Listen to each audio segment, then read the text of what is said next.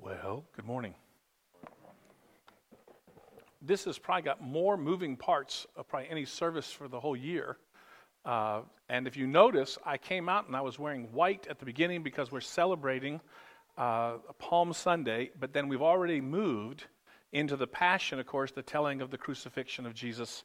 And so if you notice, there's the change even in the stoles, that everything in the services is beginning to shift as we're now focusing into Holy Week. If you came a moment late and you didn't get a cross, they'll be here. When you come to take communion, please take one. Again, if you need to take one or something, there's not that many left, which is good. We had a lot of kids and stuff. But on the other hand, we do want to make sure everyone gets one. So let's talk just for a second about Palm Sunday. Palm Sunday, of course, we're celebrating Jesus' triumphant entry, but it's kind of a little bit of a donkey kick in this sense, and that is that part of the whole thing about Palm Sunday is the fickleness of us as human beings. I mean, imagine that everybody can get caught up in the spirit of things and see Jesus, get a glimpse of Jesus, and say, Hosanna, God save us now. Hosanna in the highest, and be all on board on Sunday, but by Thursday and Friday saying, crucify him, crucify him. So the church and the liturgy has sort of brought us in. We're singing Hosanna, but the whole reading and the whole setup of this Sunday is for us to remember that just as those people could be very fickle. I mean, everybody wants to be with a winner when it looks like things are good. Everybody wants to be there when there's healings and blessing, but when there's suffering and difficulty, we want the crown, but we don't always want to participate with Jesus in the cross. And in life, of course, there's joy, but there's also sadness and grief and pain. And Jesus knew these things, and the people in the Bible knew these things, and we know these things. And so it's so funny. The older I get, maybe it's just a bad sign. I tell you this a lot, but when I was young, I thought, those crazy people that could be fickle. And then I realized as I get older, I can be fickle too. I can like the good things and the blessings, but not be as faithful and have my heart there with him on the bad days. And I can be tested, and as a good friend of mine likes to say, when the flame gets turned up, we all flinch. We all flinch. And some of us, we don't know just because we haven't lived long enough in life to experience some of the great heartaches and pains. But for those who have experienced great losses and divorces and losing children and spouses and parents, and there's an awful lot of pain in this world. There's so many other things. And we're so fortunate that our God understands and that he's with us in these things. So Palm Sunday, the fickleness of the cross. We want to, hey, Hosanna in the highest. Put your cross in your car, whatever. Focus on it this year. Let it be a great year of Jesus' crucifixion triumph. But remember that the cross stares at us to remind us how easy it is to be fickle, to look at it only into those things that sort of benefit us rather than help us to follow the spirituality in the way of Jesus in and through pain. You see, the Father never rescued Jesus from the pain. He took him and was faithful to him in and through it. That's a very different kind of spirituality. Not just God rescue me, get me out of this, but God walk with me through it. If it be thy will, let this cup pass from me, right?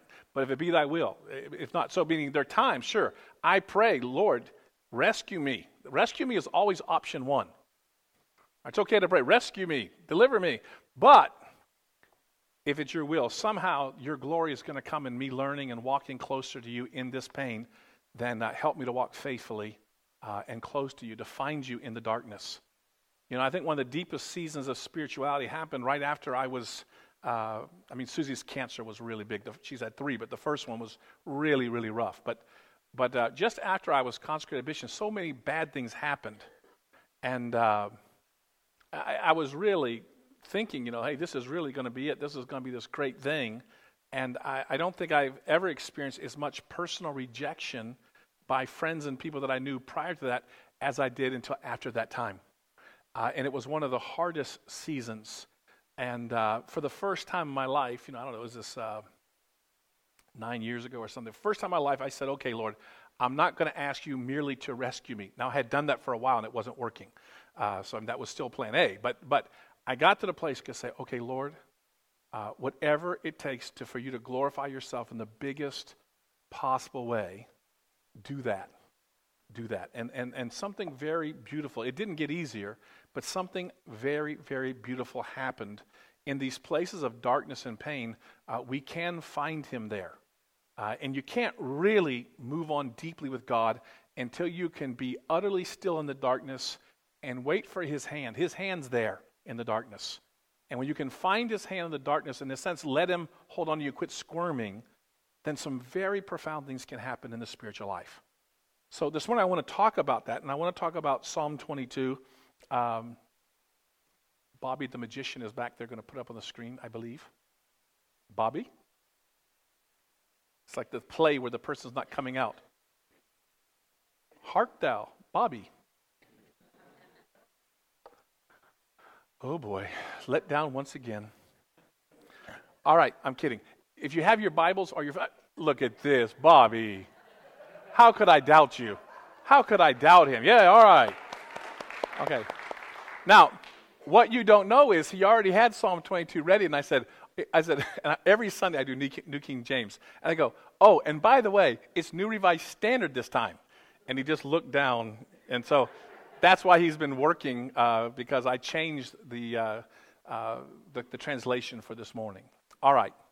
So this psalm is written by David in a time of great darkness and pain. He had a lot. Remember, Saul, the father that his father rejected, David's father rejected him. Remember, all his brothers were dark and Mediterranean looking, but David, the baby, he was fair-skinned, right? He was ruddy. He had red hair. He did not look like the other brothers. And probably we believe that David's father did not believe for sure he was his son. And so there's a good chance that part of the reason his father didn't bring him when Samuel came and everything was because he thought, I'm not sure he's really my kid. Because he looked he was short, completely different than his brothers. All right, so he experienced great rejection. Then he has Saul, and he does all these heroic things and exploits with Saul, but then Saul gets jealous of him.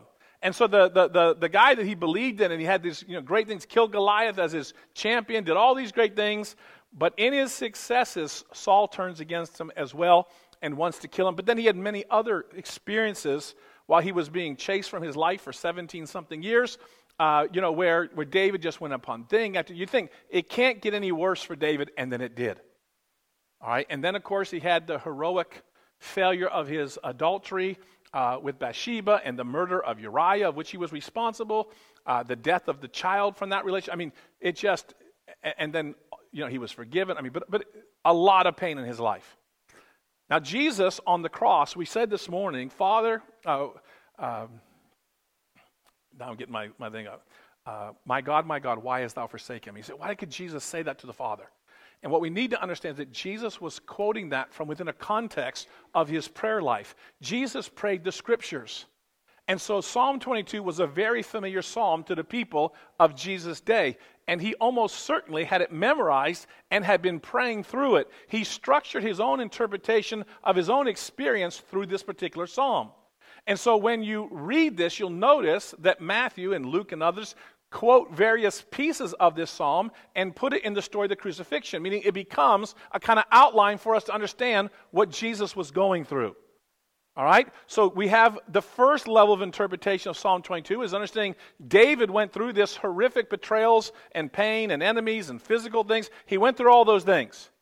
But it was there also prophetically to be fulfilled primarily and then in its fullest way in the life of Jesus. But it also speaks to us.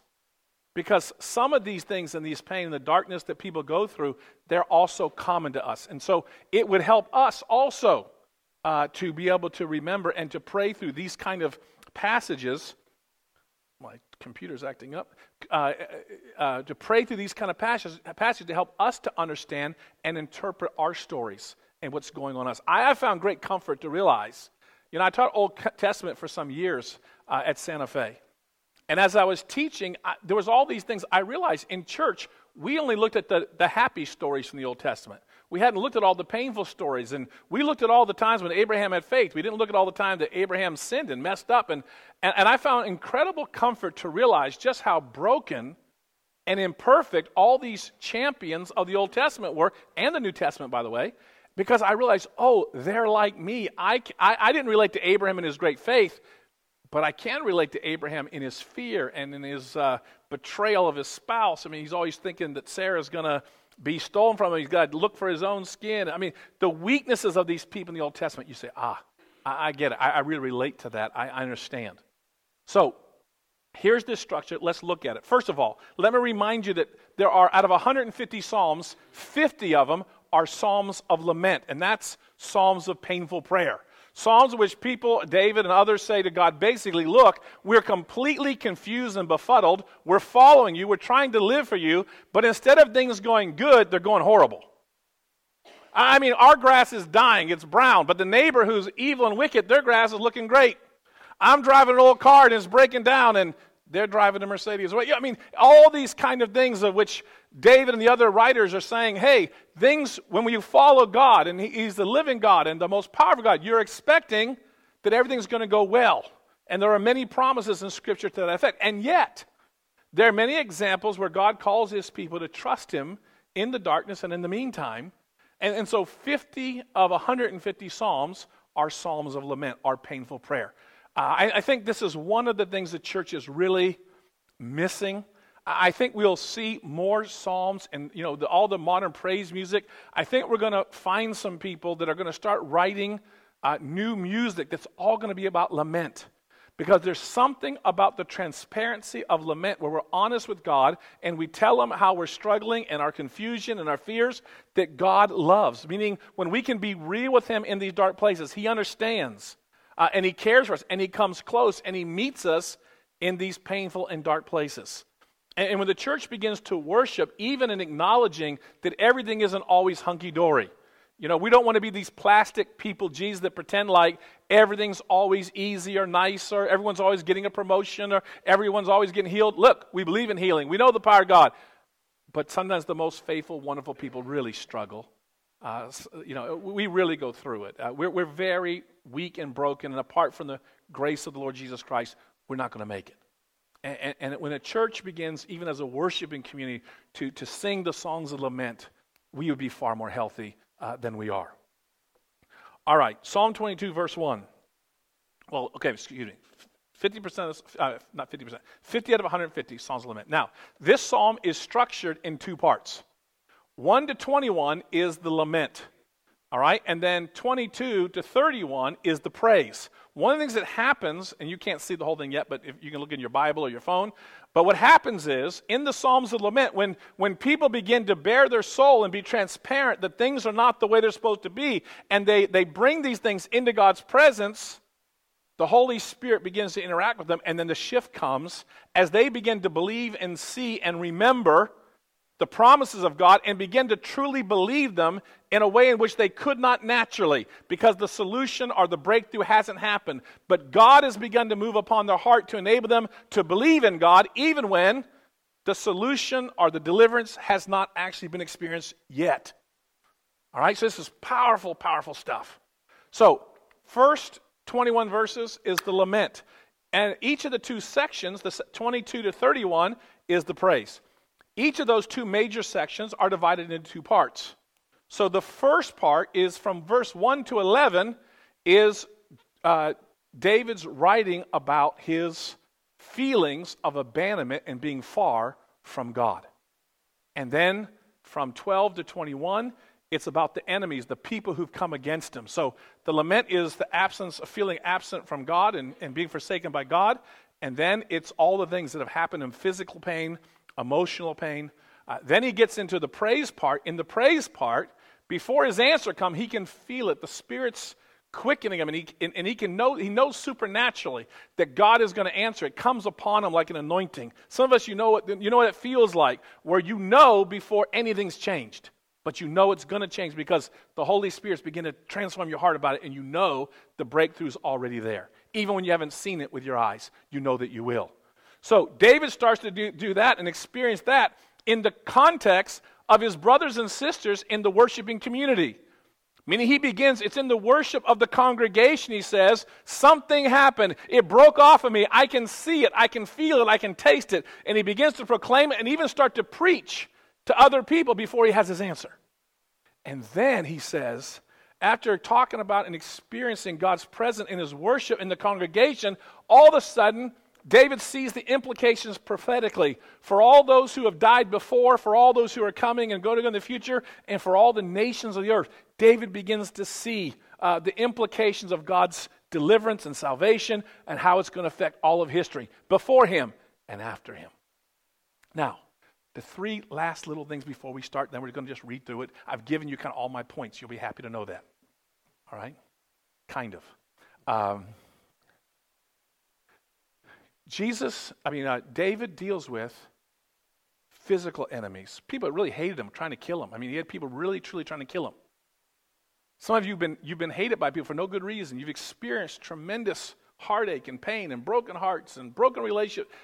I mean, really terrible stuff. He also experienced tremendous physical pain. It's as if the emotional heartache of his life expressed itself in very physical ways and could only be described in the context of physical pain manifesting on the external body what was happening internally in his emotions. But by far, the greatest pain that he experienced was the sense of God being far from him. And there's nothing worse to go through a situation, whether it be cancer, divorce, or to have that lie of the enemy, which always comes in these places, that we brought it upon ourselves and God is away from us and he won't forgive us and he won't restore us. And of course, that's the lie of the enemy. And it takes sometimes a lot of fighting to break through there and to hear God's voice of restoration, forgiveness. I mean, sometimes we have gotten in these spots by our own actions, but whether it's our fault or someone else's fault, or whether we can distinguish it or not, whose fault it is, it's not about the blame. The cross means we can come to God and he will run to us through the cross of Jesus Christ, no matter how we got where we are. All right, but that can take a battle. Our minds can know it long before our hearts can feel the freedom of being unshackled by that in our hearts and our deepest feelings. Sometimes I haven't even known some of these things until it got better. I didn't realize how much I was struggling with various things. Until the release and the blessing came, I didn't realize how much grief I was carrying. All right. So, quoted today, my God, why hast thou forsaken me? Jesus quotes this as a means of interpreting the crucifixion in the context of the full psalm. Jesus is no less experiencing truly being forsaken on the cross. Now, this is a mystery. Jesus was 100% God and 100% man. In some sense, how could the Father turn against himself? They shared one essence, even though there's three personalities. That is a mystery. No one has a great answer for that. Other than in some real way, when Jesus bore our sins on the cross, when he experienced the wrath of God, in some real way, he experienced for a moment that being forsaken by the Father. And that was the greatest and darkest heartache that could ever happen in the universe. In fact, it comprehends all the other pain and heartache of the whole universe and all the existence of all the people and everything else. He comprehended it in that moment. When Jesus said, "It is finished," it was at that moment the victory came, by the way. The victory for everything in the life of Jesus and for us happened at the moment he said, "It is finished." His death and the implications of his death and resurrection are in fact just implications of what it means that Jesus experienced the things for us, and yet those things could not hold him down. Okay, when death encountered Jesus, a resurrection was coming. Okay, but everything that matters happened at "it is finished." At that instant, all the good was poured out for us. It just got worked out in time and space as he preached the gospel to those who had gone on before. And then he experienced the power of the resurrection and then the ascension. All things are going on for all eternity. Everything that matters happened at the cross. So Jesus quotes this from David, but he is interpreting his feelings of abandonment within the context of the psalm. My God, why have you forsaken me? Why are you so far from helping me? For the words of my groaning. Oh my God, I cry by day, but you do not answer. And by night, but find no rest. Some of us, we've lived this for months and months. Jesus can understand. Jesus can be with you in it because he went through it just like David did. Yet you are holy, enthroned in the praises. Listen, one of the secrets of prayer in the darkness is to remember the blessings that you knew in the light. Recounting the blessings and things that you can remember on the good days are the only things that can steady us in those moments of abandonment and feeling so far from God and rejected. So David begins to recount the times when he knows the goodness of God. Yet you're holy, enthroned on the praises of Israel. In you our ancestors trusted. He's rehearsing to himself those things that he knows. They trusted and you delivered them. To you they cried and were saved. In you they trusted and were not put to shame. But I am a worm and not a human, scorned by others and despised by the people. This is what David's going through. Jesus is framing the grief and the agony of what he's going through as well. All who see me mock at me. Some of us know the shame of people bad-mouthing us because of divorces or terrible things that happen and people thinking we brought it ourselves. All who see me mock me. They make mouths at me. They shake their heads, wag their heads, what we read in the King James. 8, commit your cause to the Lord. Let him deliver. Let him rescue the one in whom he delights. Yet it was you who took me from the womb. So with all this feeling of how far God is, at the same time, it's my God. Okay, it's my God. He keeps going back to my God. He reminds us of God's faithfulness to his family, to him, and even at the point of his birth. He recounts and remembers. Waiting, he's kind of treading water until the life preserver comes. Commit your cause to the Lord. Let him deliver. Let him rescue the one in whom he delights. Yet it was you who took me from the womb. You kept me safe on my mother's breast. On you I was cast from my birth. And since my mother bore me, you have been my God. Do not be far from me, for trouble is near, and there's no one to help. Now, that's his thing about feeling so estranged from God in his darkness. Again, Jesus is quoting that within this context. He is feeling no less, but even more estrangement from the Father than David was feeling in the Psalm. But again, Jesus quotes this within this parameters. Notice that verse 7 about the wagging of the heads, that's quoted within the very story that we read in Matthew. These are very much structuring even the lives, the minds of the disciples in the church as they interpreted Jesus' crucifixion. Now he talks about his enemies. Now these are talking about animals, but these animals are people. You can imagine the people we know who might be described as such. Many bulls encircle me. Strong bulls of Bashan surround me. They open wide their mouths at me like a ravening and a roaring lion. I am poured out like water. We had a neighbor go off this week. She's not real stable at times. But she cussed out 5 or 6 people, and we could hear her just losing it. She lost it on Susie twice. Someone trimmed a hedge. And we don't even know how many people. But it was like a ravening lion. And you're like, oh my gosh. When that spirit that comes on her, it is not pleasant to be around. I am poured out like water. The idea here is he's cried so much, it's as if all the fluid of his body is out of him. I am poured out like water, and all my bones are out of joint. Some of you know what it's like to get a shoulder out or a hip. My heart is like wax. It's melted within my breast. My mouth is dried up like a potsherd, like a piece of dry pottery. My tongue sticks to my jaws. You lay me in the dust of death, for dogs are all around me. A company of evildoers encircles me. My hands and feet have shriveled. Now in the Septuagint it says, they have pierced my hands and feet. So that's part of how we know that the writers of the Gospel of Matthew and Luke were not using the Septuagint, but the Aramaic and the Hebrew. Because if they were, they surely would have made this connection with the idea of him being pierced in his hands and his feet. But it's quoted differently in the Hebrew, Old Testament. So, my hands and my feet have shriveled. I count all my bones. I can't imagine, but imagine being so skinny you could just count all the bones. He's wasted away in such a way, David said, I've wasted away in all this stress and everything that you can count all my bones. They stare and gloat over me. They divide my clothes among themselves. This is quoted again in Matthew.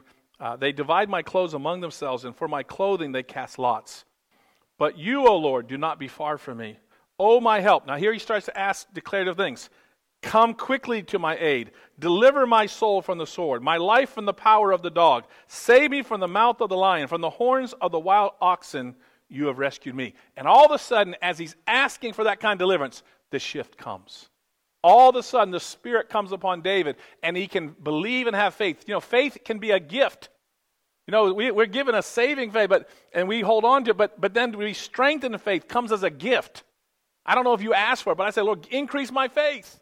Increase my faith, right? He gets the gift, the Spirit comes, and all of a sudden, he can feel the deliverance even in his present pain. It hasn't got there, but he can feel it. He knows it in his bones as well. So now he goes and begins to praise in the congregation, meaning this revelation happens within the context of public worship with his brothers and sisters. Look at this. I will tell of your name to my brothers and sisters in the middle or the midst of the congregation. I will praise you. You who fear the Lord, praise him. Now he's starting to preach. I mean, he was so low, but it began to switch. And now he's talking about praising the Lord and giving his testimony when the answer hasn't come. Not only that, he's starting to preach a sermon. Some people do that. They'll get up for a testimony, now they start preaching a sermon. You who fear the Lord, praise him. All ye offspring of Jacob, glorify him. Stand in awe of him, all ye offspring of Israel. 24, for he did not despise or abhor the affliction of the afflicted. This is the part of the psalm that Jesus was holding on to. It was unspoken but clearly known. Jesus knew that the purposes and plans of the cross, he tells us over and over that the Father's purpose was that he was going to die and he was coming back again. And he knew the Father would not despise the affliction of the afflicted, meaning that God would value and honor what he went through, not turn away or disqualify him for the pain that he went through. For he did not despise or abhor the affliction of the afflicted. He did not hide his face from me, but heard me when I cried to him. From you comes my praise in the great congregation. My vows I will pay before those who fear him. The poor shall eat and be satisfied. Those who seek him shall praise the Lord. May your hearts live forever. That's a pretty big change of feeling in that. Now he gets a glimpse of all of history being taken up in the victory that he's experiencing in his life. All the ends of the earth. So now it's been the congregation, him. Now it's everybody. All the ends of the earth shall remember and turn to the Lord. And all the families of the nation shall worship before him. For dominion belongs to the Lord, and he rules over the nations.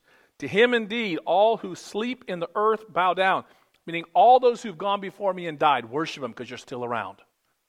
Right? Remember, God is the God of the living and not the dead. The God of Abraham, Isaac, and Jacob. He's the God of the living and not the dead. All are alive to God, Matthew writes, quoting Jesus. It says, those who've gone to sleep in the earth, meaning that they died, worship him. Worship him. And I shall live for him. Posterity will serve him. Future generations will be told about the Lord. Do you realize that we're here even this morning as a fulfillment of Psalm 22? We're passing it on to our kids. It was passed on to us. And proclaim his deliverance to a people yet unborn, saying that he has done it. All right. Jesus says, my God, why hast thou forsaken? Why have you forsaken me? And the greatest thing, why does he say it? Number one, because he really felt it. He really knew for an instant absolutely being forsaken from the Father. How did that work? I don't know. We understand according to his humanity, but how did it work according to his... all we know is that the Bible teaches it, Jesus says it, and somehow it happened, and Jesus experienced the greatest sense of being forsaken of anyone ever. Then the second thing, Jesus says, why? And John Piper says this, I think it's incredibly helpful. Piper says that Jesus, when he says, why hast thou forsaken me, quoting this text, he's not so much asking for a theological answer. He's rather expressing just the absolute sense of loss and agony that he's going through. It's an expression because it's rooted within a psalm that he has prayed and that he has known and understood. And so as he claims it for the beginning, oh, my God, why hast thou forsaken me? He's putting his own experience within the context of this larger story that's been promised in Scripture. And he is insisting that he interprets his own pain and abandonment within that framework. That's what Jesus is doing. It's not so much a question as it is the agony of experience he's going through. And he's locating his experience within the context of this powerful psalm of David that was prophetically telling of what he was going to go through. And then finally, Jesus says this to express that he understands, in quoting Psalm 22, my God, why have you forsaken me? That he's also locating himself with the answer that David found at the end of the psalm. Let's go back and look there at 24. Jesus knows that what he has gone through has a plan and a purpose. You must know in your suffering, even as you need to know to pray and to remember the good days on the dark days, you have to know that there is a purpose and a plan, even if we don't know it at the moment. The assurance of the psalm is the day will come, whether in this life or the life to come, where we will know that the suffering and the pain that we endured was not pointless, but in some way was part of this big mosaic of God's eternal purposes, working out his greater glory in the midst of a world and a life in which we have a real enemy and people who are working in agreement with that enemy, even as we are learning to work in agreement with our Lord. Look at 24. This is the promise for those who suffer. This is the promise that Jesus held on. For he did not despise or abhor the affliction of the afflicted. That is horrible and terrible no matter how it happened. No matter if we brought it upon ourselves or it came from others, whether it's, we don't know if we are a little or a big part of this thing, the Father sees it. He loves us and he cares for it, and he'll honor it and he'll use it, even in our lives and for his ultimate purposes. The Father will not hide his face from me, Jesus says. That's what, in quoting that first verse, he's locking himself in, even into this breakthrough that comes in the end. He did not hide his face from me, David says, but heard me when I cried unto him. Now, I don't know what you're going through. There's two big things here this morning that the church wants us to get. Let's be careful that when we have our crosses, as neat as they are, by the way, this is one of the fancier wrapping of a cross I've seen. This particular, I haven't seen this style before. Very nice. But when we have them, we've got to be careful not to make it quaint and cute. Right? The cross really means that we identify with the Savior who's been through it and experienced the greatest kind of pain and abandonment, and he did it for us. All right? And the temptation for us is to be amazingly fickle with it. To say Jesus and all the other things, to sing on the good days, but to not walk with him on the dark days. And to be still on those dark days of which we have no idea. We've almost lost all perspective. And to be still until we experience his hand taking hold of us. And that happens at a place of rest. There's a place at which we somehow just, by his grace, get to some place of stillness in the darkness. And we begin to encounter the Lord coming and touching us and leading us by his hand. That's that Isaiah 42:16. I will take the blind by the hand and I will show them the way they don't know on paths they don't know. Then I'll turn their darkness to light, and I will make everything that's wrong in their life, I'll fix it, and the crooked way I'll make straight. I will do these things, he says, for my name's sake. Isaiah writes in 42:16. So we want to be careful not to be fickle. It's a difficult world. We're happy for all the good days. But Jesus doesn't just rescue us, he walks with us, because that's what the Father did for him, number one. Number two, we must interpret our own suffering and pain in the way that Jesus did and the way that David did. It's impossible to make it in these places and to come out unscathed. I mean, there's scars that we carry, but we can do it in a healthy way in which we get better and better, and we heal and we deepen. The wounds don't ever just close back up as if they didn't happen. But if we work through our grief and our suffering properly, Jesus fills in those gaps. Our heart's been broken and never comes back all the way, but if Jesus takes up that place, then even the worst and most horrible things teach us to love and to feel and to care and to just really be alive in a different kind of way, having walked in that kind of place with the living God. All right? We want to be people who, as we think this week about Jesus, what he's done, also be aware of our fickleness and also our great need. And some of us were really suffering. And you got to know, Jesus did. David did.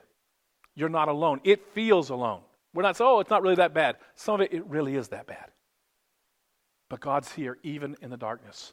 So I want to pray for you this morning, particularly if you're going through a season of darkness. Would you stand? We'll let everyone stand, but you know who you are. I don't necessarily, but I want to pray over you now.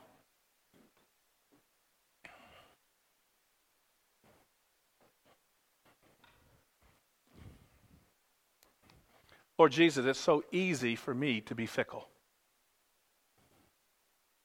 Lord, to embrace you in all the good things, and healing and deliverance and exorcism and all the fun days.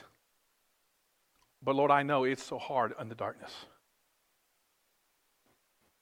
In fact, Lord, the lack of faith I have at times, it surprises me. It doesn't surprise you, but it surprises me. And I'm so grateful and thankful, Lord, that you're faithful to me even when I'm not faithful to you. And I pray this morning for those who are really being crunched, really hurting, Lord. Their whole world upended, Lord. Don't know how to make sense of things. And Lord, there's so much accusation coming from the demonic and other people. Lord, I pray that in this darkness, Lord, that they begin to rehearse and to remember those things which you promised. Lord, if all they can remember is that the little cross they got this morning reminds them of a God who absolutely loves them and removed every impediment, every sin, everything that would keep them from the blessing of God. That the cross means that the Father runs to us as we turn to him. Oh, Lord, help us. Let us be a comfort to people who are really struggling, Lord. We pray for refreshment. We thank you, Lord, that in the context of the congregation, David experienced his breakthrough. Lord, I pray that this building and this worship that we do together every week, that this would be a place where people would experience their breakthrough. That together we could lay hold of your promises and experience victories that are too big to be held on to by one. But together, Lord, we could lay hold of them. So we ask for these things. We say, pour out your Spirit here. Make us deep, Lord. Teach us to walk in the deep waters with you and with each other. We ask these things in the most precious and the most holy name, the name of Jesus. And in the name of the Father, the Son, and the Holy Spirit. Amen. Let your light so shine before men that they may see your good works and glorify your Father which is in heaven.